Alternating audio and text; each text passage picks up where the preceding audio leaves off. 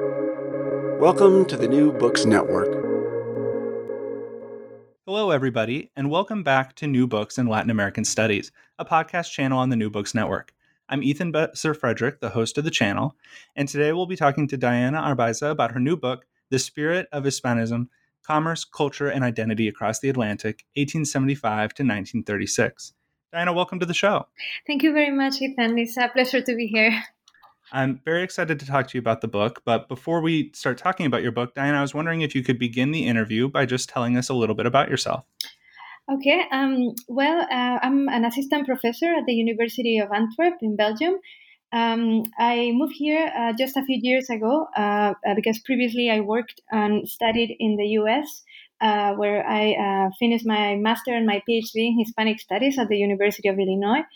But before that, I should clarify that I'm not American. I was born and raised in the Basque Country. And I say that because maybe growing there sparked my interest in the construction of nationalism, which is definitely an interest that is behind the work I have been doing and that I'm currently doing about Spanish cultural production and the cultural politics regarding Spain's former colonies. Well, that transitions really nicely into my next question, which is, how did you come to write this book in particular? This book, I suppose, originally emerged in great part because I had kind of an eye-opening experience when I moved to the States. And as a graduate student, I kind of came to realize that I knew very little about Latin America, that I had basically received very little education about Latin American history or literature or politics, despite the fact that Latin America is frequently invoked in Spanish public and political discourse. So I was intrigued about post-colonial relations very soon. And originally, I planned on analyzing travel narratives by Latin Americans visiting Spain. And in compiling my corpus, I came across with books written by Latin American authors who had visited Spain during the centennial of 1892. And in some of those texts, I found authors that were talking of common transatlantic Hispanic identity. So this was the corpus finally of my dissertation.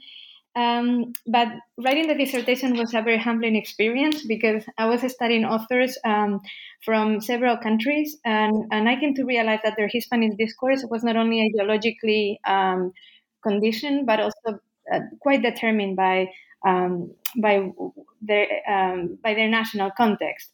So I felt that to expand my dissertation into a book, all those directions were too many to cover in my book, and I decided to focus on peninsular Hispanism.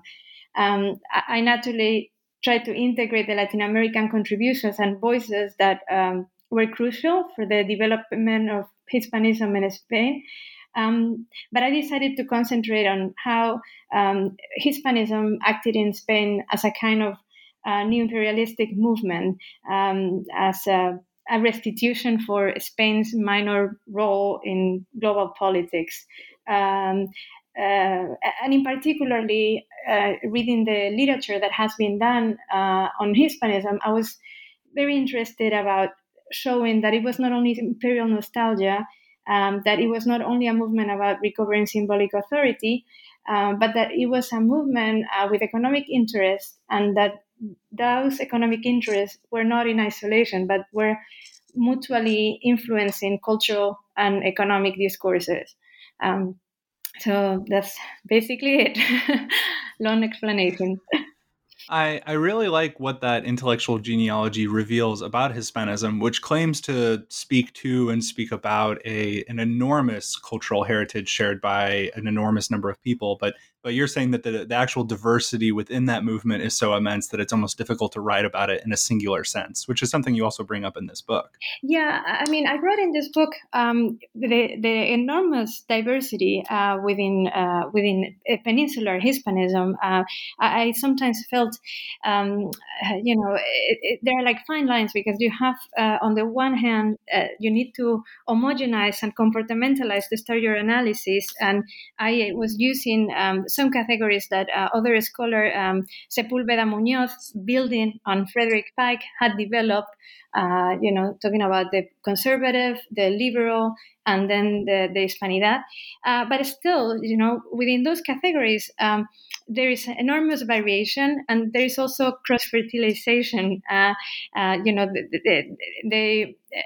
there are like, reverberations of some authors, who are conservative, and you would expect that the liberal conservatives would never have said what the conservatives were arguing, and you find some connections. So there is enormous variation, and at the same time continuities. And then when you expand it and you analyze, the phenomenon of Hispanism in Colombia, or the Hispanism in Peru, they have complete different variations as well. So already it was quite challenging to try to make justice to the diversity of peninsular Hispanism. So your book traces the history of Hispanismo and its affiliated commercial projects in Spain from 1875 to 1936. Could you briefly introduce our listeners first to Spain during this time period? I know that's a tricky question because there's a lot going on in Spain between 1875 and 1936. And also why you set this time period for the parameters of your book. Okay. So there is a tendency to conceive Hispanism as a movement that was an aftermath of 1898. And it is true that the colonial laws of 98 had a significant impact in Hispanism and contributed to its growth. But I also wanted to underscore that the Hispanist discourse and the transatlantic rapprochement had already been developing for several decades, that you really have to go back in history. One of the early books on the subject by Mark Van Aken indeed studied an earlier stage of the movement, analyzing transatlantic relations between the 1830s and the 1860s. So, it was, a process in development for a quite a long time. But I chose 1875 because in Spain it's the beginning of the Bourbon Restoration, la Restauración Borbónica. Well, technically it starts in December of 1874, but let's, basically start practically in 1875. And to me, this was a period that paved the way for the interrelation between culture and economics. In Hispanism, the restoration was a period that was of extreme political corruption, but on the other hand, of great economic modernization. And during this period, entrepreneurs, economists, and politicians became more aware that cultural bonds could be capitalized to recover the Latin American markets. And also during this period, during the Restoration, there are like some schools of economic thought that appear in Spain that were going to match quite well with the goals of cultural Hispanism, and foster the initial union of cultural and economic interest among some groups. And another third aspect of the interesting part of these decades of the Restoration, and why my project, is also that in the last decades of the 19th century, you have the consolidation of the professional literary field, the growth of the publishing industry, but also of the piracy, and Spanish authors became much more interested in strengthening the bonds with Latin America, signing treaties of intellectual property published in American newspapers. I also, considered that we had to decentralize 1898. For me, was very important the 1892. I mentioned before that during my dissertation, I had studied specifically the celebrations of the fourth centennial of the Spanish colonization of the Americas, 1892. And the celebrations in Spain were the first occasion that gathered many Latin Americans and Spanish intellectuals after the independence of continental Latin America. And as you can imagine, around the commemorations, there was identitarian discourses were thriving. So we have a solid production of Hispanist discourses around 1892, many by Latin American Creoles who visited Spain at that time. And here we also have a beginning of what I call the Spanish cannibalization of Latin American cultural production. Latin American Creoles start talking as well about the great Hispanic family, and Spanish authors applauded this discourse, found it very appealing because it was very convenient for them. And we'll see then traces of that in the early 20th century when Spanish intellectuals reappropriate Rodó and Rubén Darío, etc. And then in the first decades of the 20th century, what we find is a history of ups and downs in Hispanism. There is some discourses that are repeated over and over again, proposals that never get materialized, and some Hispanists even have a feeling of bitter deja vu. There are several reasons for this, but I suggest that one important reason for this is the lack of cohesion of the movement and the tensions that will slowly emerge between the cultural and the economic interest around the movement. And then I chose to finish in 1936 because obviously with the Spanish Civil War and the dictatorship, the cultural and economic life in Spain changed, and also I had the impression that the derivation of La Hispanidad during the early Francoism was the divergent phenomenon from what I studied.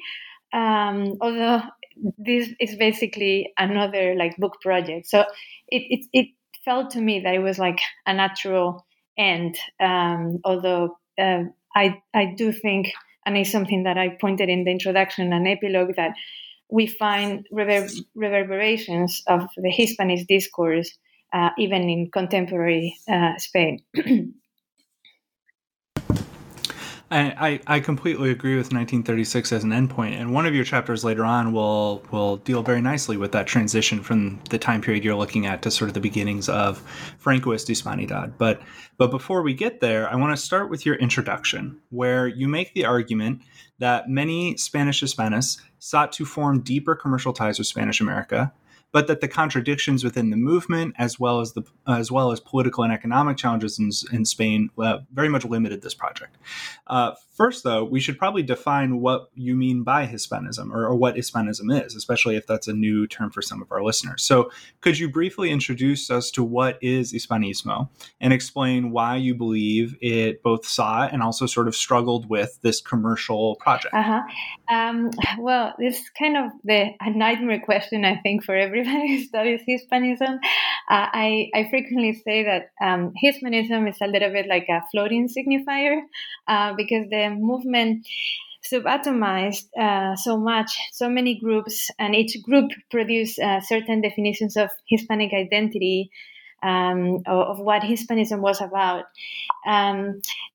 Frederick Pike, who wrote one of the foundational works on the subject of Hispanism, said that due to this difficulty, it is maybe better to define or to describe Hispanism as the belief that Spanish and Latin Americans share a common identity and based on the colonial past. And I frequently refer to this definition, right? The belief of the share a common identity. And then when you go to the text, you see that generally Hispanist authors argue that those traits that the Hispanic had in common were language, cultural values. Some even talk of blood and race, which was also understood in various ways. And something that really intrigued me was that many Hispanists also insisted that one of the common traits was having a common anti-materialistic worldview that they oppose to the supposedly materialistic ethos or character of the Anglo-Saxon. So I was fascinated with this insistence, this description of the Hispanic as anti-materialistic, morally superior to the interest in commerce that Anglo-Saxons displayed. Because at the same time, I was quite early on perceiving that there was like a very clear economic aspect to this movement and very obvious economic interest around them. So then I tried to focus precisely on how from the emergence there was those interests were hand in hand, and then little by little, as the Hispanic identity was the idea of a Hispanic identity was becoming consolidated, and this narrative grew and grew and grew and was more appropriated by some of the subgroups of the movement, became a point of friction and made more challenging precisely the coexistence of these different interests in the movement. You outline these wonderful contradictions and contradiction is probably the best word for it. This mixture of commercialism and idealism, and then simultaneously the fact that Spaniards often seem to think that Hispanism is centered in the peninsula, even though, like you've already said, this is an idea they're very much picking up from Latin Americans. So there's some wonderful dissection of Hispanism that you do in the introduction, but I want to zone in on one particular line that I've just been thinking about nonstop since I've read it. On page 8 in the introduction, you make a wonderful observation about the role that Hispanism played for Spaniards. You write, quote, Hispanism emerged as a restitution for the loss of continental Spanish America and as an anticipated reparation for what was foreseen at the time as an imminent loss of the remaining colonies in America and Asia. And I'm struck at this sort of post-colonial nostalgia and that it could develop before even the remaining colonies were lost, that this feeling preceded the actual disaster of 1898. So I'm definitely going to borrow this term of anticipated reparation as an analytic to describe imperial behavior and imaginations and nostalgia. Could you talk a little bit about this dynamic of feeling nostalgic for an imperial past before the empire's even done? Well, thank you, Ethan. I think that partly is that once again we have this date 98 casting a shadow over everything, but of course indeed Spain had been struggling to maintain control in the Caribbean, in the Philippines, for at least a couple of decades before 1898. So the loss of these regions was not that surprising, and especially if we consider, Spain progressively losing colonies, it has been a very, a process in development. So we have that, and on the other hand, we have in the late 1850s and 1860s. Leopold O'Donnell had led a campaign of imperial prestige and had tried to recover even some territories in Latin America with quite disastrous consequences. So I think that the war with Chile and Peru over the Chincha Islands, or the intervention in Mexico with France, made quite clear, for some Spaniards, that the time for territorial and political domination of continental Latin America was over, and combined with the political upheaval in what were the remaining colonies in America and the Pacific, created that sense of anticipation and ways of trying to reconceptualize how the relationship will have to be to maintain certain cultural authority and recover them, at least commercially.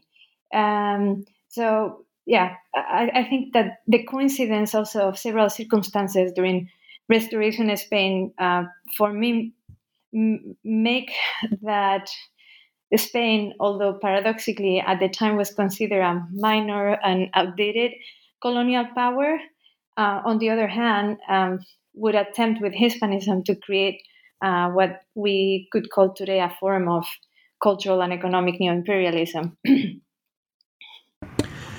You begin this conversation of Hispanism in your first chapter, Hispanism as Vindication, Spain as the Other in the Age of Commerce, in which you historicize the myth that Spaniards are and always have been bad at business. And then you analyze how Spaniards began rejecting or reevaluating or repurposing this myth to invent new notions of Spanish national character. Could you talk a little bit about this history and of this myth that Spaniards are bad at business, and how Spaniards responded to it in the time period you studied? Yeah, well, as I think I've already said, since I began studying Hispanism, I was always fascinated with the relationship between culture and economics, the insistence on the anti-materialistic character of the Hispanic, and then simultaneously working on this, and I'm reading contemporary news about the economic crisis that followed 2008, and some press began to use the horrible acronym of PIGS to talk about Southern European countries, and say things, say that these countries PIGS, Portugal, Italy, Greece, and Spain, and say that these countries lack a culture of effort and work ethic, that lack entrepreneurial spirit. So I was kind of fascinated and horrified because it really sounded a lot like some things that I was reading. So I became interested in tracing the origins of these stereotypes, as I expected that this myth of Hispanic anti-materialism could be a compensatory narrative or a counter narrative to this other construction. So in this chapter, what I wanted was to trace the depiction, the construction of Spain in Western modernity as an other inadequate for the age of commerce, and how this image was explained by different disciplines and school of thought, from classical liberalism to sociology with Weber later in the 19th century, and this also expanded to the imagination of Spanish colonialism, because it was often Spain was often described as a non-modern, non-commercial model of colonialism. So then I suggest that that fueled by these portraits, around the 1870s, Spanish intellectuals are going to reinterpret this image and embrace this image, and claim that Spanish colonialism was actually morally superior to commercial models, which for these authors are exemplified by the British or the Dutch colonialism, and eventually this redefinition of Spanish colonialism, I argue, would also contribute to the development of the notion of Hispanic idealism. This notion of Hispanic idealism connects very nicely into your second chapter called The Emergence of Hispanic Idealism, 1892 to 1900, and it follows what you just described as Hispanic idealism. Could you tell us a little bit more about what is Hispanic idealism, and then what its trajectory was at the end of the 19th century? Well, I actually borrowed the term from a discourse that the Uruguayan poet Juan Zorrilla de San Martin gave in Spain when he was attending the 1892 celebrations, and of course this notion did not come from a vacuum, as I have explained, but I think that he gave a very powerful discourse a term that was, really, really praised by Spanish press, by Spanish intellectuals. Ferreira de San Martin was proposing that, Spanish and Latin Americans served, as I have mentioned, a worldview that distinguished them from, other other parts of the world, particularly Anglo-Saxons, in the sense that they had an idealistic, superior in that sense worldview than the Anglo-Saxons, who were close to materialism. It was also a way to position themselves as, we are not. It's not that we are not modern, as they attacked us, but we chose to be different. What was mind blowing for me is that he was giving like this talk just a few streets away from where there were like stores that had all these memorabilia around the centennial of 1892, with many Spanish authors claiming for treaties on intellectual property, with congresses talking about commercial arrangements. So it is a powerful narrative that insisted that intellectuals insisted on, while at the same time we have like material reality around them that contradicted quite clearly the discourse. Yet it was, basically they were trying to make what had been described as a liability, they were trying to make it a virtue, and it really resonated. Then by the 1900, José Rodó published Ariel, and Ariel really becomes one of the most important works for peninsular Hispanism. They also reinterpret the work. José Rodó is not, as straightforward Hispanist as many Spanish intellectuals try to depict him. But it is a work that goes in that line of creating an opposition against Anglo-Saxons and describing them as closer to, a materialistic view. And yeah, it will be a powerful image and notion that would resonate for decades. Well, as much as Hispanic idealism was a powerful image, this chapter is also full of powerful images, one of which forms the cover of the book. And I have to bring this up, this proposed monument to discovery that was supposed to appear at the 1892 commemoration of the discovery of the Americas. Could you describe this project, this massive globe building that was supposed to be built in Chicago? Could you describe this project a little bit and why it never came to fruition? This monument, which is like a huge globe with a Spanish caravel on top, was designed for the celebrations of 1898 by a Basque engineer, Alberto de Palacio, who was a student of Eiffel, and he was quite innovative, and he was responsible of many important buildings in late 19th century Spain, very famous for a very famous for a transporter bridge very close to my hometown, the first one of its kind, el puente colgante. So anyway, he was chosen precisely because he embodied someone who could both represent modernity and glorify the Spanish colonialism in America. And there was some talk about making this building first for the celebrations in Spain, but very soon it was disregarded because it was impossible because of the budget. There were like many issues around the lack of budget around the centennials of 1892 in Spain.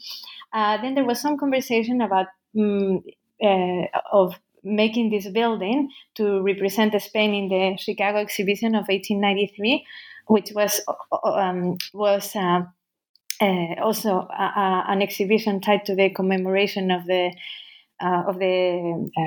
so-called discovery of America, and the Chicago celebrations were a rival celebration for the Spanish centennial. So some imagine that this building could precisely represent Spain with glory, but once again, no budget. So yeah, I don't remember the details. I think I didn't include them in the book at the end, but the size of the monument was grotesque, was huge. And to me, the story was fascinating, and I suggested as the book cover because for me it was very symbolic of the contrast between the aspirations that many Hispanists had in the movement, and then how the movement evolved and how little how little they accomplished in terms of material outcomes. I think it was a perfect choice for a book cover because I just love that both the designer for this and some of the original project planners for this building had to be told that it couldn't be done. That somehow they thought it could have been done, and it was a surprise to them, which I think tells you a lot about Hispanism in Spain at the time. Your third chapter, moving on, is called Complicated Harmonies, Economic and Cultural Initiatives in Progressive Hispanism. And it looks at a rather unique iteration of Hispanism. When I think of Hispanism, especially in the Mexican context where I look at it, I tend to associate it only with conservative politics. And so it was interesting here to look at progressives in Spain using Hispanism as a discourse and as a political project, especially because for them, commercialism was not really a dirty word per se, in the same way it was for some other Hispanist discourses that existed. Could you tell us a little bit about these progressive Hispanists? Yeah, I borrow the terms liberal and progressive. Pike especially used liberals, and then Sepúlveda Muñoz used progressive or liberal branch of Hispanism. And indeed, it is important to distinguish within the many groups that finally composed this movement. But you had there is definitely a big distinction between the conservative and the liberals, while at the same time they had many points in common, of course. But anyway, in this chapter, I was very interested particularly in this group of the progressive Hispanism. I saw that there was at the beginning very harmonious interrelation of culture and economics. And then I wanted to trace how it started so harmonious and then how it progressively dissolved. So some of the most important figures of this branch were liberal intellectuals such as Rafael Altamira, Rafael María de Labra, Posadas, Piernas Hurtado. Many intellectuals who were close to the Krausist movement. And this relation with the Krausist is commonly known, but much less studied and less well known is the approach to economics derived by Krausism, which was a philosophical school. And then to me, it was quite revealing to know about this school of economics that came from Krausism, because I understood how this vision of economics had influenced these Hispanists and had led them to see that cultural and economics were interrelated spheres, and that the cultural and commercial interest in Hispanism could go hand in hand. So I explore how Altamira was pretty optimistic about this relationship in the early 20th century. He was in touch with entrepreneurs and other groups, other Hispanist groups that were much more focused on commercial relations. But progressively, this vision of harmonizing agendas became much more complicated because, some groups accused Altamira of practicing a lyrical Hispanism with no results. Then he was also accused of practicing economic neo-imperialism, then of not being different enough from a conservative reactionary branch. So eventually, there were like different figures. I studied Luis de Lariaga, an economist who was very close to Altamira and wrote extensively about the Hispanist bond. But progressively, this liberal Hispanism kind of diluted. It became very diluted. Sepúlveda Muñoz rightly argues that is in part because of the prominence that the ultra-reactionary derivation of Hispanism, La Hispanidad, would acquire in the 1930s, and also because Primo de Rivera would cannibalize part of the agenda of the liberal Hispanists. But I also think that it is very important to take into account how that interrelationship between culture and economics was quite essential and, quite intrinsic to how liberal Hispanists had imagined the movement at the beginning, and then it became practically impossible to sustain their vision like that. Your fourth chapter is a shift in that you move to the sort of Hispanidad that starts to overtake Hispanismo, like you just described. But it's also a shift in that you're following a single person. Your fourth chapter is called Ramiro de Maeztu and the Search for a Hispanic Economic Ideology. And you study this titular character, de Maeztu's thinking over time as he shifts everything from a sort of liberal to a sort of socialist until he becomes very associated with what eventually we would call Francoism. Could you tell us a little bit about Maeztu and his search for a Hispanic alternative to capitalism? So you are right that in the other chapters I present multiple authors, but in this one I focus on just Maeztu. I did it. I did it not only because Maeztu is by far the most important figure of La Hispanidad. But I also found that, unlike other authors who talk about La Hispanidad, in the work of Defensa de la Hispanidad by Maeztu, there was like an underlying latent interest in economics that it was a very personal preoccupation of Maeztu. And of course, I was interested in that relationship, but that was the subject of the whole project. I wanted to see that, and I didn't see it in other authors as clearly, but in Maeztu, for me, was there latent. Maeztu was a very mercurial character who definitely underwent extreme changes, as you have mentioned, from socialism to becoming an economic liberal. Then he abhorred this in Defensa de la Hispanidad. So he underwent radical changes.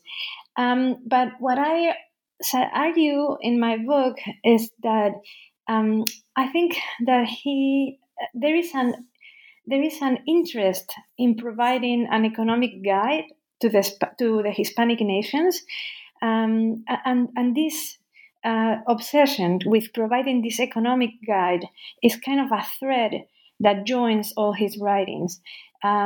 So normally when Maeztu is associated with Hispanism, he is generally associated with it because of his work about La Hispanidad in the 1930s.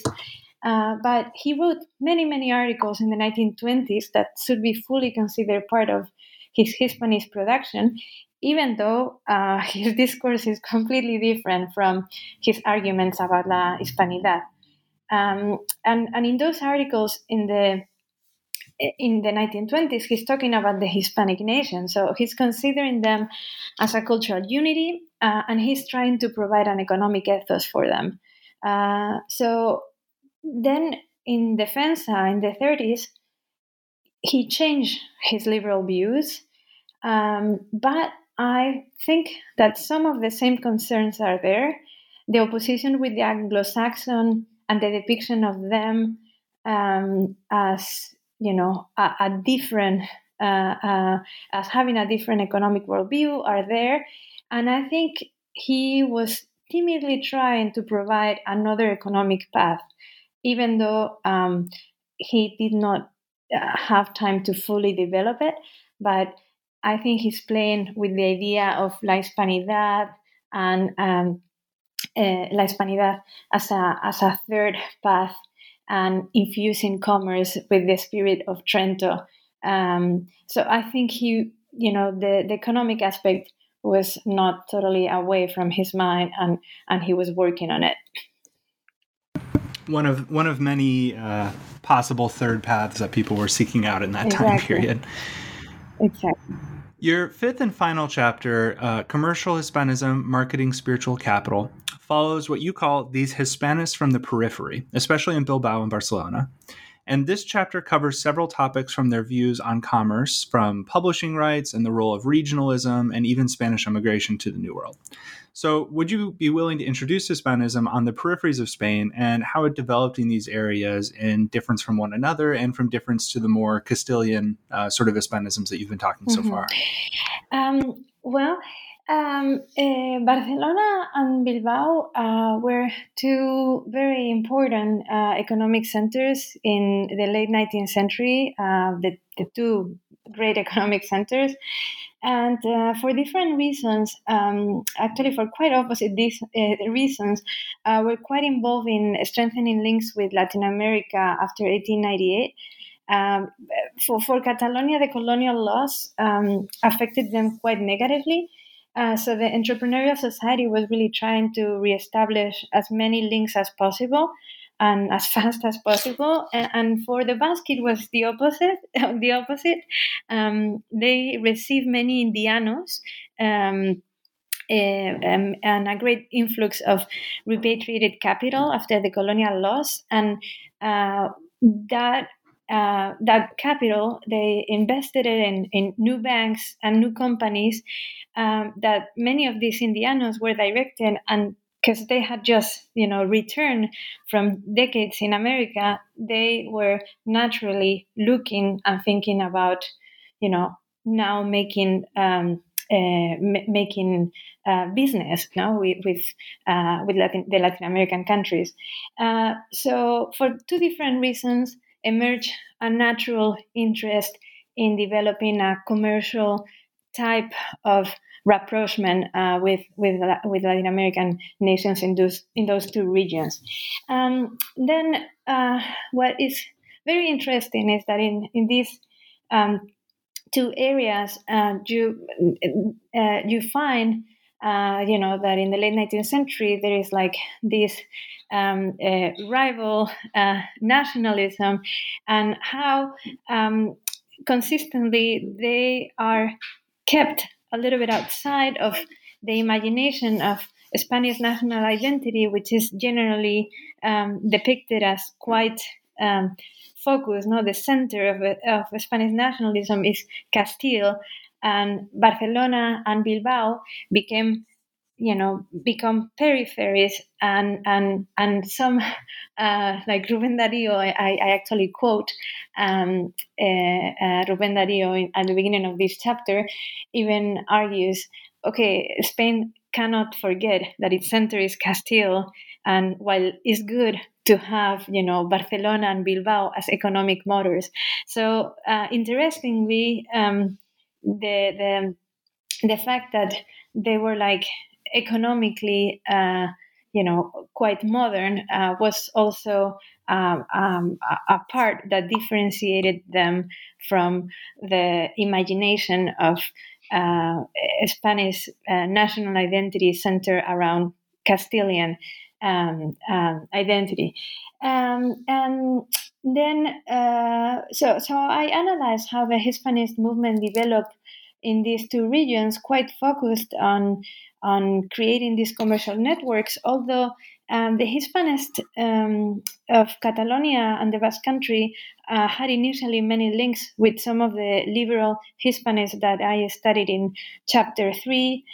They actually were in conversation with groups in Madrid, but rivalries with the groups in Madrid soon emerged, and basically Catalonians failed in becoming like kind of the leaders of the Hispanist movement within Spain. Yet they continued, especially Catalonians, a very active relationship with Latin America, a very successful entrance into the Latin American market, and so I study. First of all, how they positioned themselves, how they justified their activities, which type of language they were using, which schools of political economy were invoking to legitimize their Hispanist vision in front of these other groups. And I chose to focus on two phenomena that I found quite fascinating: all the discourse and also all the discourse about the book Commerce that was developing at the time period. The book Commerce was for commercial Hispanists very. It was quite central. Because on the one hand, there was like enormous business to make, and secondly, it was also a type of commerce that perfectly legitimized their intervention, because the book was seen as a means to keep on strengthening cultural bonds and keep on nurturing that relationship. So actually, Catalonians were very successful with their book industry and their book commerce. The Basque never managed to develop as such. And then, as I wanted to offer like the counter, a counter example of a topic that was quite central in the discourses of these Hispanists, but unlike the book, was quite controversial for them, which was the immigration. For commercial Hispanists, immigration was a phenomenon that they saw quite positively. They included quite often reviews of immigrants in these areas in their publications, because they believe that having a solid influx of immigrants in Latin America could help to strengthen their markets there. That those immigrants were going to consume and also advertise the Spanish products in the Latin American republics. However, the Spanish press and the Spanish public opinion was quite divided around the massive Spanish immigration that moved to Latin America from the 1880s to the First World War. So there were some people that considered that immigration to Latin America was a drain, that Spain needed to concentrate its efforts within Spain, and then it was quite paradoxical that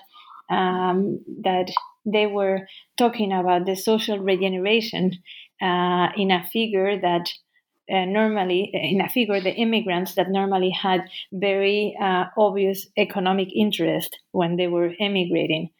So it was, unlike the book, which was, the perfect the perfect commodity to invoke to justify their action, immigration became a pretty thorny question for commercial Hispanists.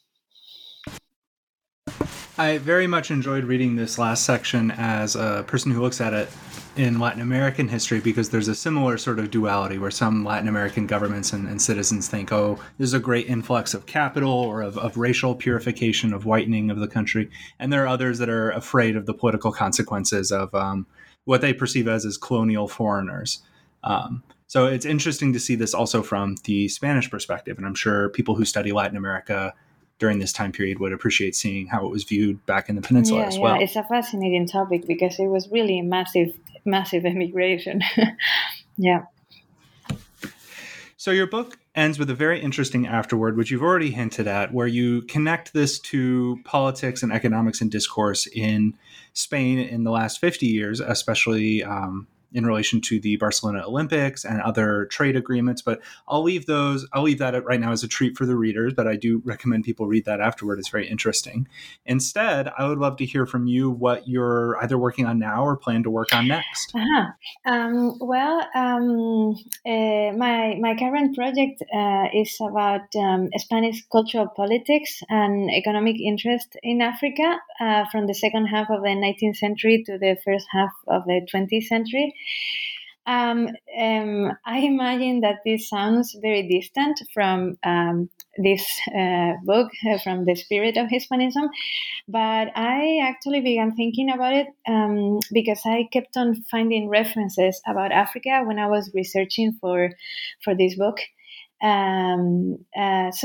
So when I was researching for the spirit, I noticed that the Spanish possessions in Africa raised the interest of some Hispanists that were considered like multiple regions at the same time, but other ones, on the other hand, consider that it would be a rival to the attention that Spain ought to pay to Latin America, that it's concentrate.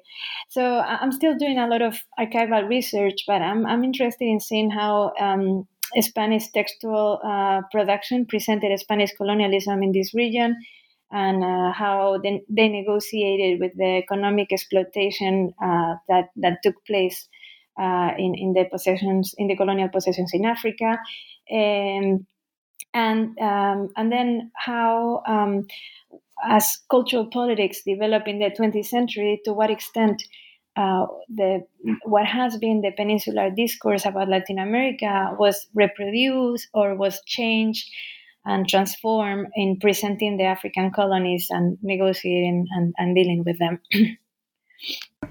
Well, I'm absolutely positive we at the New Books Network would love to talk to you about that project as it develops, especially given the number of crises and highly charged moments in Spanish history of colonialism in Africa during the same time period that you've outlined here.